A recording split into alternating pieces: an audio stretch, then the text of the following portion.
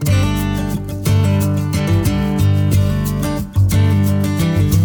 welcome listeners to the year-end Keep Kids Alive podcast. I'm Tom Everson. I'm the executive director and founder of Keep Kids Alive Drive 25, a nonprofit dedicated to traffic safety education. Our mission simply is to help make streets safer for all who walk, cycle, play, drive, and ride. And that's all of us. We've all heard of the 12 days of Christmas.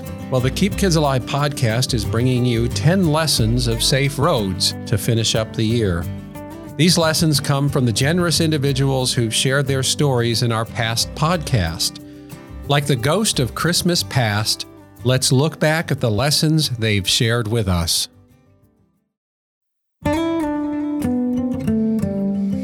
Here's some thoughts from Shamim Mamashu Harris, who shares with us in remembrance of her sons, Jacoby and Chinyelu, from episode 20. Well, I think one of the things that I kind of noticed about myself, I think I'm kind of tough and resilient. And a lot of people go through a lot of things and stuff. And I've been through a couple of things through this journey. But basically to still be able to do it and not fold, I'm very, very appreciative and happy about that. I know that some people that go through some of the things that I've went through and maybe other people have went through, they're not able to bounce back. I'm just really surprised and grateful of how I've been able to be, on the healing journey, of this, and to just look at things or whatever another way. It is what it is. And the things happen and they just happen. But when you can get through them and endure them, apparently it was bearable. That makes me think like, whoa, okay, then. If anybody can just kind of roll through some of the experiences that I've been through and still keep going and still be able to build and stay focused, I'm really happy about that. So I think that it's shown my resiliency skills are on point. They grow and grow every day because, it's some days it's tougher than most days. But to be able to bounce back is a good thing. And to be able to bounce back and have something that you can work on that can help you to heal that's good for the people, then that's really a plus. When we talk about Jacoby being the child that basically made me have just no fear in building and just doing everything, I'm not afraid of anybody saying no. I'll still keep going. I mean, I'm just not like, okay, and I'll just keep it moving. But my other son, Chinyelu, 7 months ago on the 28th, he was murdered. He was 23 years old, and his name means invincible. And I want to leave some of the last word to be invincible, be unbeatable, stay focused. It doesn't matter what happens in between. If you want something bad enough, if you want something for yourself bad enough, for your community bad enough, then you got to feel that you can't be beat. And that's what my son, Chinyelu, his spirit is basically leveling up in my spirit as well. So on top of being fearless, I'm invincible too. So yeah, I just want to let folks know to just stay focused, have no fear, and be invincible. Here's a lesson from Tom and Wendy Geltz, who shared about their daughter Megan in episode 15. We need to make distracted driving socially unacceptable, just like drunk driving is and other things that, that just aren't acceptable in today's society. And until that's the case, we're always going to have a problem with it. What I usually, try to tell people is that if my message stops with those that are listening to this, I've failed.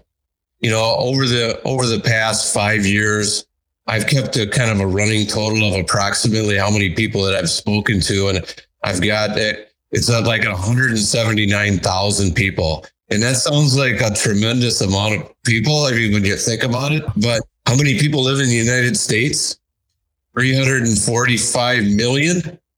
So, less than 200,000 is just a needle in the haystack. So if you're listening to this, please, practice what you've heard. Tell your friends and family, talk to them, because you're going to get in a vehicle with somebody. Either you're going to get a call or they're going to get a call or a text or Facebook post or Snapchat or Instagram or whatever. And it's an addiction. When, like Mitch was saying, as soon as you hear that tone or you feel that vibration, you have to look at it. Heck, I'm still that way. I had to put my phone on airplane mode right now because if my kids texted me right now during this presentation, I would look at the phone. I'd look down at it because it's an addiction. I have to stop it. I work at a dental office, and you would not believe the amount of kids that cannot, they have a cell phone in their lap. You're working on them and they still have to, as soon as that text comes through, you can just tell they are itching to grab it and look at who it was that messaged them. It's kind of sad that they have that addiction to it so much that they need to look immediately. And now Laura Carney joins us to share some memories of her father, Mick, in episode 13. Well, I think that's the meat of life. I mean, my dad always said life is lived in the little moments. My brother loves that quote of his. And the big shift in me, a couple things. I've changed drastically doing this project these past 3 years now. I think probably the biggest shift in me is just my definition of a successful life. And what you're describing to me right now, that's what it is. It's just these moments of connection with the people we love. Because when you're gone, I mean, that's what your legacy is. It's how you touched other people. It's not, how much money did I make? What was I successful at? And, when I was 25 and this happened, and I think this is a very uniquely young person's problem, actually. I just was in this mode of, I need to prove myself to the world, like what am I? I need something to prove to me that I matter, that I'm good at something. And I remember thinking, God, my dad died and he probably was unhappy with his achievements in life because, he was creative and he was always going from one job to the next and one new idea to the next. And he was a writer, but the book he had written hadn't been published. And he used to tell us all the time these ideas he had for like TV pilots, and I would just be like, God, can't you be normal? But in retrospect, now that I've been finishing these dreams that went unfinished, which I think when I was 38 and found the list, I still had a little bit of that in me. I still had a little bit of, boy, he died not being, successful, not having accomplished what he wanted. Now that I've been doing them all, and it really has afforded me these wonderful opportunities to connect with both people I already love and new friends, people who just show up to help me. I've come to understand, no, my dad did die successful. He did die feeling like he had a wonderful life because everybody loved him. He really authentically connected with everyone he met. He used to say to me all the time that my brother and I were the best thing he'd ever done. And I had this lunch with him, I guess a few months before he died, before I moved to New York, where he said to me that someone had told him they'd run into my brother and me and how kind we were. And he just said that was what made him the proudest of us. Because I think that's probably the hardest thing to do as a parent is to raise children who you feel like are genuinely kind to other people. And you're just proud of who they are as a person, not so much like, what they've accomplished in the world. So I think he'd be very happy to hear me saying this right now, that is what I finally learned that life is all about. And now Lily Trujillo and Lori Armageddon join us from episode 21 in remembrance of Valentina and Bethany. I decided that I was going to let no parent to lose a child to something that's 100% preventable, like a street race. But I didn't know how until they started asking me to go to schools and talk. Within months, I started talking to schools. First time I spoke at a school after the person that talked about drugs and alcohol, I came out smiling for the first time. And I knew in that moment that was the way I was going to make sure that her death will never be in vain. And I will speak about the dangers of illegal street racing among the youth. I had the kids. They were crying. They came and hugged me. They came and told me, I will never do that. I will never do that. I'll be careful who I get in the car with. I mean, just the things that they were telling me. And I was like, wow. And I actually had therapy because I had to see a therapist, of course. And when I went to a therapist, she's like, what's wrong? She didn't see me sad, And I was telling her, oh my God, I did this and I did that. And next assembly, I had pictures of the funeral. The next assembly, I had a logo, and I named the organization Street Racing Kills. I didn't think that I was going to be able to move forward from something like this, knowing all the details. They said this was a hit and run. So I interviewed everybody and talked to a lot of folks to try to figure out what happened that day and just get a better of understanding how she lost her life. I wanted to be mad at somebody. I was so angry that I needed to be mad at somebody. And when I talked to the neighbors, they had complained to the city about a lot of people racing on that street, a lot of people doing donuts and, doing just things that they shouldn't be doing on that residential street.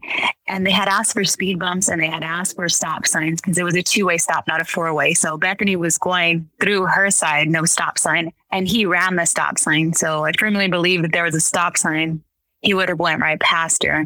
Or if there was a speed bump, there was no way he would be going almost 100 miles per hour when he hit her, and she may have survived. So we went to a town hall meeting. On behalf of Bethany, we spoke and we talked about her death, and we asked for the city to make some changes so that nobody else had to go through what we were going through. It's there that I met Lily. This is a week after Bethany's crash, and we're speaking, and Lily's there with her street racing signs, and she speaks, and she's just like, this can't happen. Nobody needs to go through this. This is 100% preventable. And I turn around and look at her. And I knew that I wanted to do something. I knew that I wanted to make a difference, but I was going through the grieving process, and it was really hard for me. So Lily gave me her card, and I looked at her and I'm like, I'm going to call you. One of these days I'm going to call you. I don't know when, but I'm going to call you. And Lily tells me, I knew you were going to call me. I just didn't know when. And I was hoping that you would call me. And I feel like our angels brought us together to do this, because a couple months after I spoke at the Day of Remembrance for Lily's daughter's passing. So she passed away on December 7th. And I shared my story for the first time with an audience of folks. I cried the whole time, but I shared my story for the first time. And it was the first time that I really felt some sense of peace, because I know when we buried Bethany, I promised her that I was going to keep her memory alive. And I promised her that her death was not going to be in vain. And so when Lily gave me the opportunity, I knew that I could make a difference. And now Kayla Miller and her mother, Sherry, join us from episode 12 in remembrance of her brother and Sherry's son, Bobby. I had a thought about the weekend in general. And what I remember is that all of these families are in different stages, and it's been more time or less time than the person sitting next to you since you lost your loved one. So I think that's really helpful for all of us to kind of be there as listening ears and understanding for families where maybe they lost their loved one 6 months ago. And for us to see someone who it's been 15 years and just to have that opportunity to continue to talk about them and share our stories, because it's a hard topic that a lot of people don't want to hear about or don't know how to listen to or what to say, but everyone in that room is there to support you and understands what you're going through.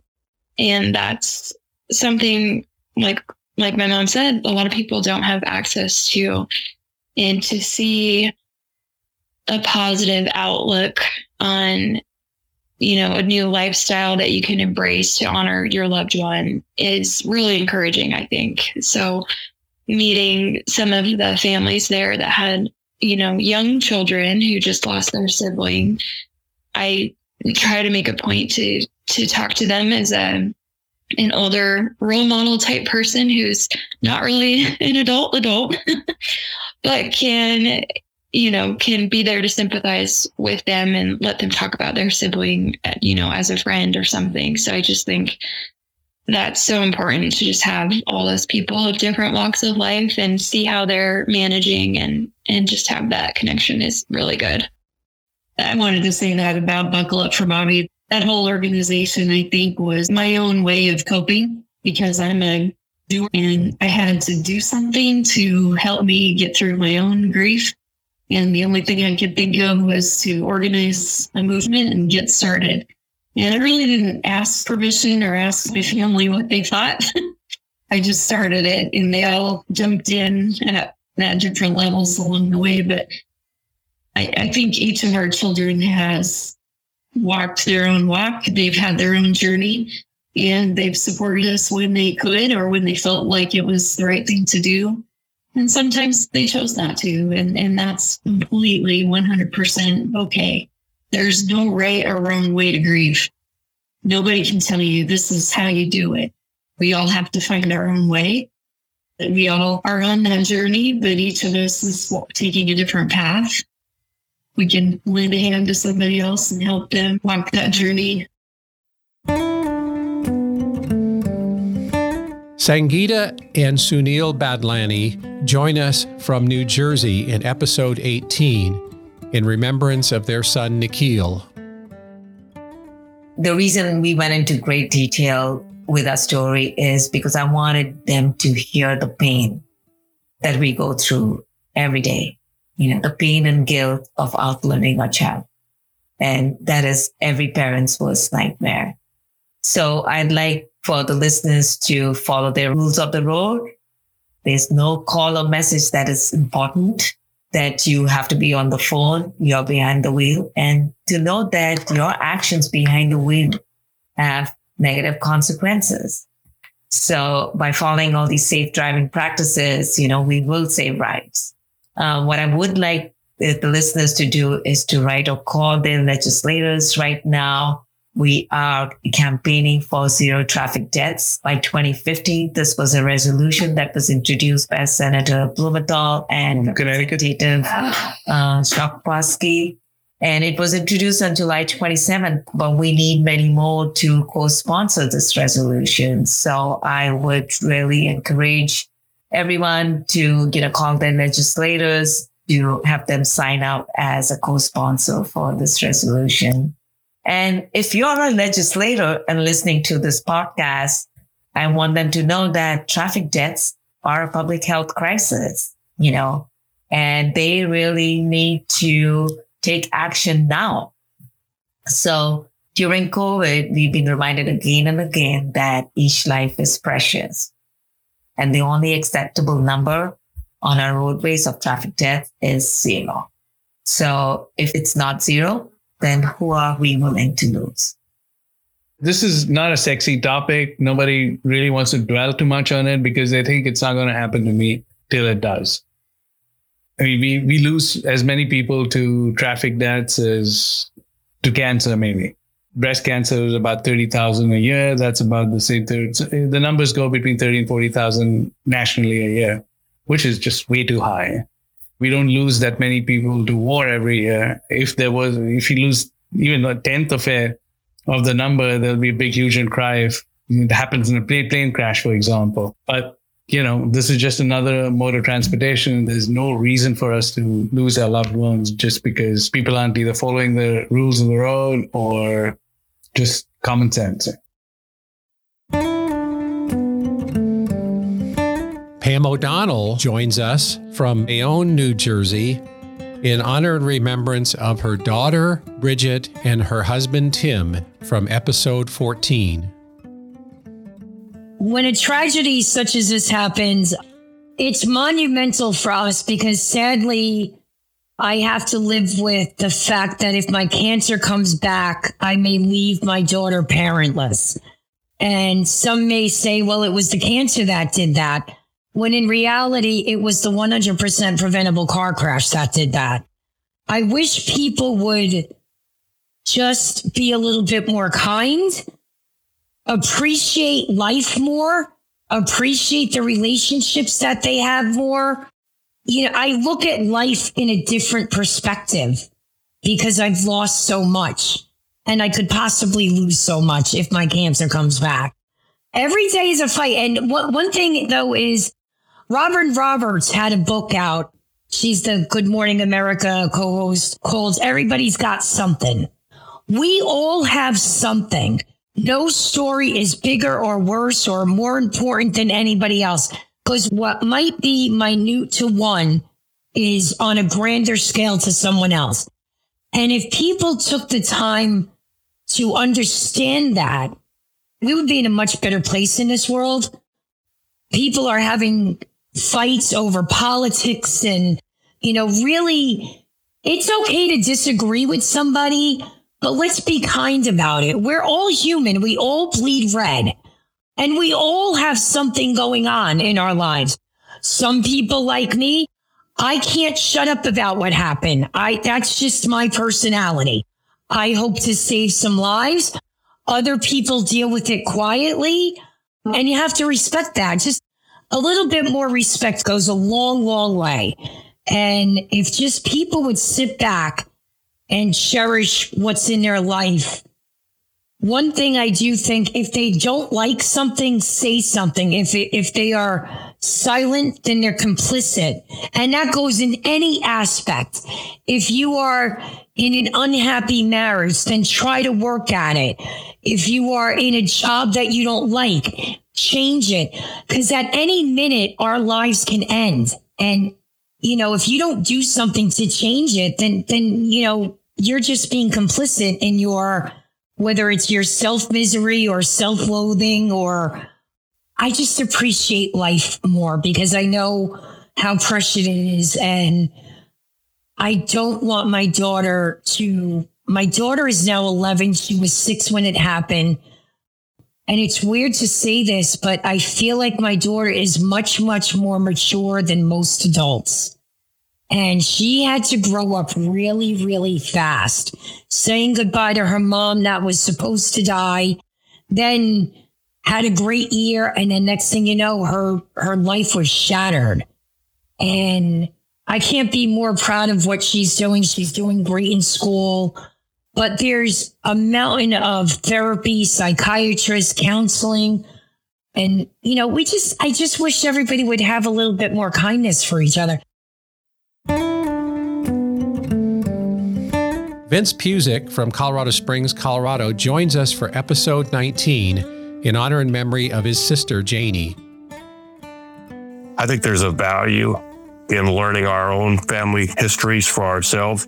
And I think that it's important for us to know sort of that collective journey that our family has made. But in these devastating events, what you provide is what we need, an opportunity to support each other, be heard without, in some ways, even having to speak a word, that we know that we share a common experience. One of the things that I really think is important is the perseverance that my mother, my father, and my siblings have and had. I mean, I just think that there are opportunities to heal.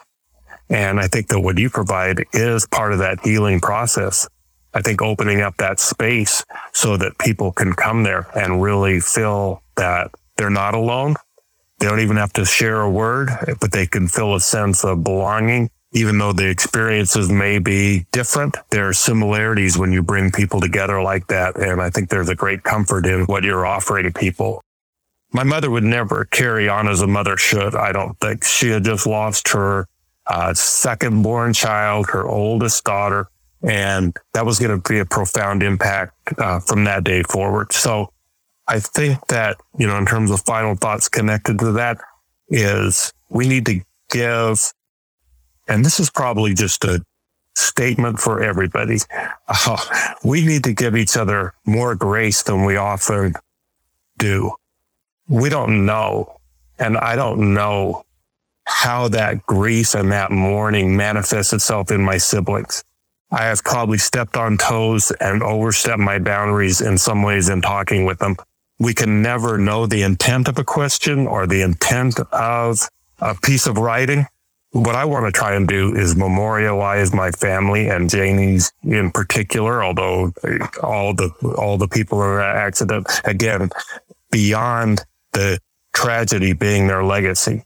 It's really hard to do now because people who know their stories more fully are not here. My oldest brother is. He's a little reticent to talk about things. So I think in answer to your question about that article and the final thoughts is, I think we need to come to each other with grace and compassion and empathy.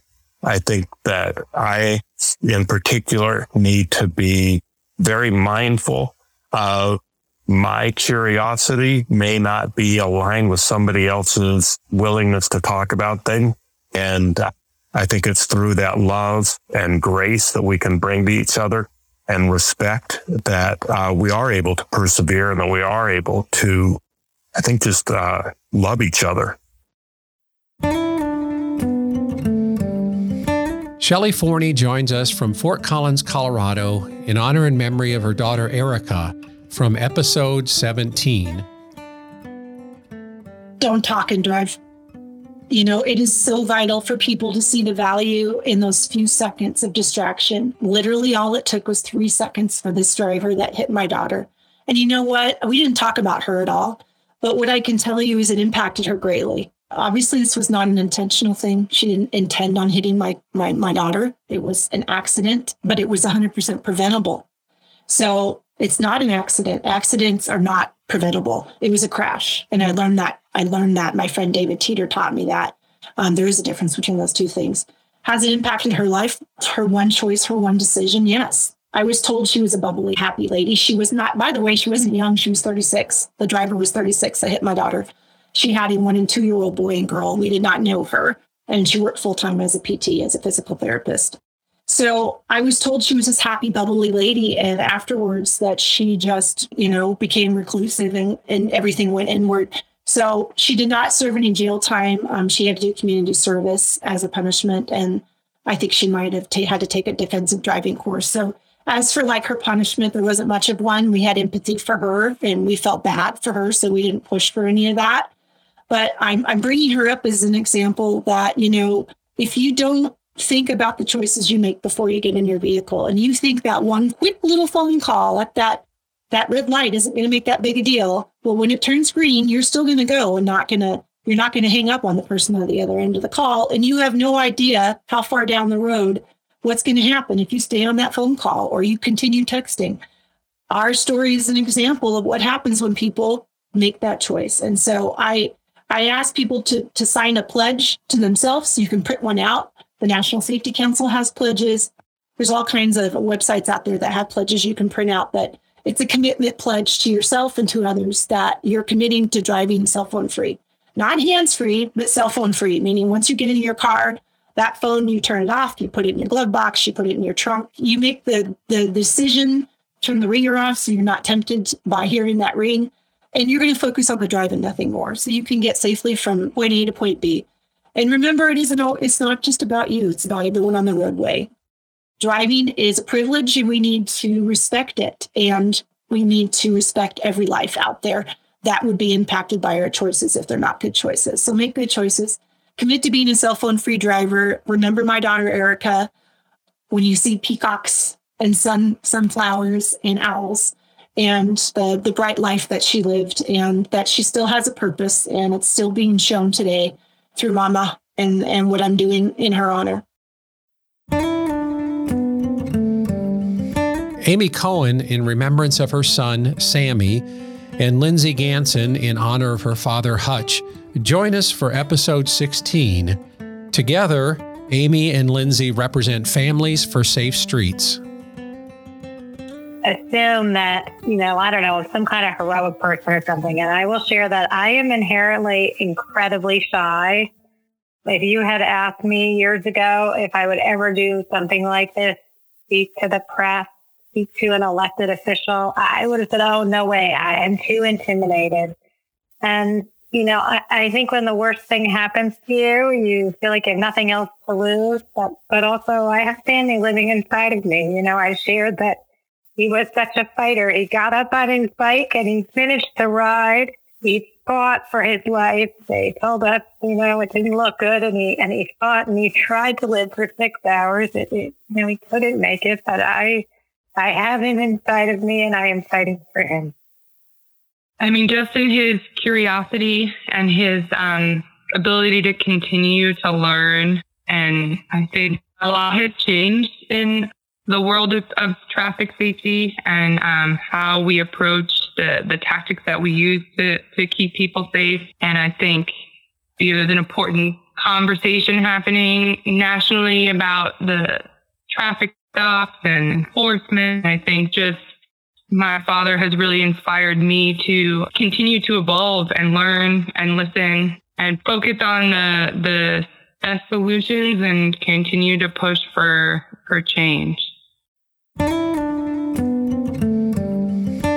Finally, Malika Pryor, who is coordinating our GM-funded project in Highland Park, Michigan, joins us with a summary of just how great an impact addressing traffic safety can have on a community. A friendly reminder to anybody that ever thinks about, I think it's hard for anybody, at least out loud, to say, well, who cares about safe driving? I think at this point, at least the average American was at the very least coming of age with MAD, right? And the movements against drunk driving, and texting was not a thing when I was coming of age. So I'm aging myself right now. But I definitely remember the onset, right, of texting of the campaign around texting while driving. And even legislation, right, going into effect to mitigate for folks doing that because it's just such a dangerous practice. So I don't think anybody will ever say it's a bad idea, but I think that sometimes these kinds of activations end up being placed a little bit lower on the priority list because we're often thinking about, in a city like Highland Park that is such an economically depressed community. It's like, oh, we've got to deal with remediation. We've got to deal with crime. We've got to deal with income disparities. And all of that is incredibly important. The odd thing about, perhaps the beautiful thing about traffic calming is that if it's strategized in a really holistic and smart way, you can do that. You can literally reduce crime via traffic calming, beautify communities, which makes people more likely to utilize them appropriately and less likely to violate and vandalize. You can bring new business into your community by engaging traffic calming strategically and reduce crimes. And if you reduce petty crimes, you reduce major crimes because people don't start off committing major crimes. They start off committing smaller crimes. And if you can mitigate smaller crimes, people are far less likely to think that it's okay to do those larger crimes, because what makes them feel comfortable doing that is that they just don't think anybody's around, anybody's looking, and that there's going to be any kind of consequence because nobody cares. So a space that appears cared for and is being thought about is a space where people that want to do their dirty deeds are just not going to feel comfortable or safe, heavy quotations, engaging in that kind of nefarious behavior. And so traffic calming has the potential to solve or at least contribute really actively and deeply to a number of challenges that cities like Highland Park find themselves facing. And so in some ways, by feeding this one seemingly small bird, we have the potential to feed others that feel much more daunting and large and overbearing and threatening. And that's also one of the reasons why I'm so incredibly passionate about traffic calming, not just for the basic save lives, which should be enough, but then on top of that, it has the potential to do all of these other things that have been proven in city after city, town after town. And so I think that's just the one thing that I would add, that traffic calming is so much more than just people driving slower. It's really about making your neighborhood the kind of place where you want to live and where others will want to live and shop and engage. I want to thank all our listeners and all our supporters of Keep Kids Alive Drive 25 and our mission throughout the United States. 2021 has proven to be a year where many amazing opportunities came to light for us, both in working with communities to help establish new Keep Kids Alive campaigns that work to engage and educate residents on being frontline solutions to the problems that we cause when it comes to traffic. We're the ones who speed, we're the ones who tailgate, we're the ones who won't put our cell phones down, we're the ones who run stop signs, and so many other behaviors that impact what happens on and along roadways. Some of the highlights of this year has certainly included the 10 episodes of the Keep Kids Alive podcast that we have been able to air in conjunction with our partners Weberized here in Omaha, Nebraska. We thank everybody who has contributed their wisdom, their direction, their care, their compassion to each and every episode of the Keep Kids Alive podcast. 2021 also saw us introduce hashtag Safe Roads for Rogie. Rogie is our corgi mascot who has a traffic safety wisdom message that drops every Wednesday on the Keep Kids Alive Drive 25 Facebook page. Has his own page dedicated to his efforts or his mission on the Keep Kids Alive Drive 25 website. And we also are grateful that we were able to gather once again this year on Pikes Peak with our Live Forward families who gather each year to honor loved ones who have died in traffic incidents, to celebrate the goodness that they brought into the world and to keep that goodness going and growing for the benefit of everyone who is touched by their lives. These families and their loved ones inform our mission and help to give direction to our mission each and every day. And a great way to honor loved ones, maybe the loved ones right in your own home, would be to make a donation to Keep Kids Alive Drive 25. You can do a year-end donation at our website, keepkidsalivedrive25.org, or kkad25.org is the abbreviated web address. But know that your support financially is appreciated all year long because that keeps our mission going and growing. And a reminder that your generous giving keeps kids of all ages living. Know that we at Keep Kids Alive Drive 25 appreciate you listening to our podcast throughout the year, for all the efforts that you bring to bear fruit in your local communities to engage residents, neighbors, in making streets safer for all who walk, cycle, play, drive, and ride. And know, too, that we're well aware that the most we can say and the least we can say are captured in the same two words: thank you. We look forward to you joining us again in 2022.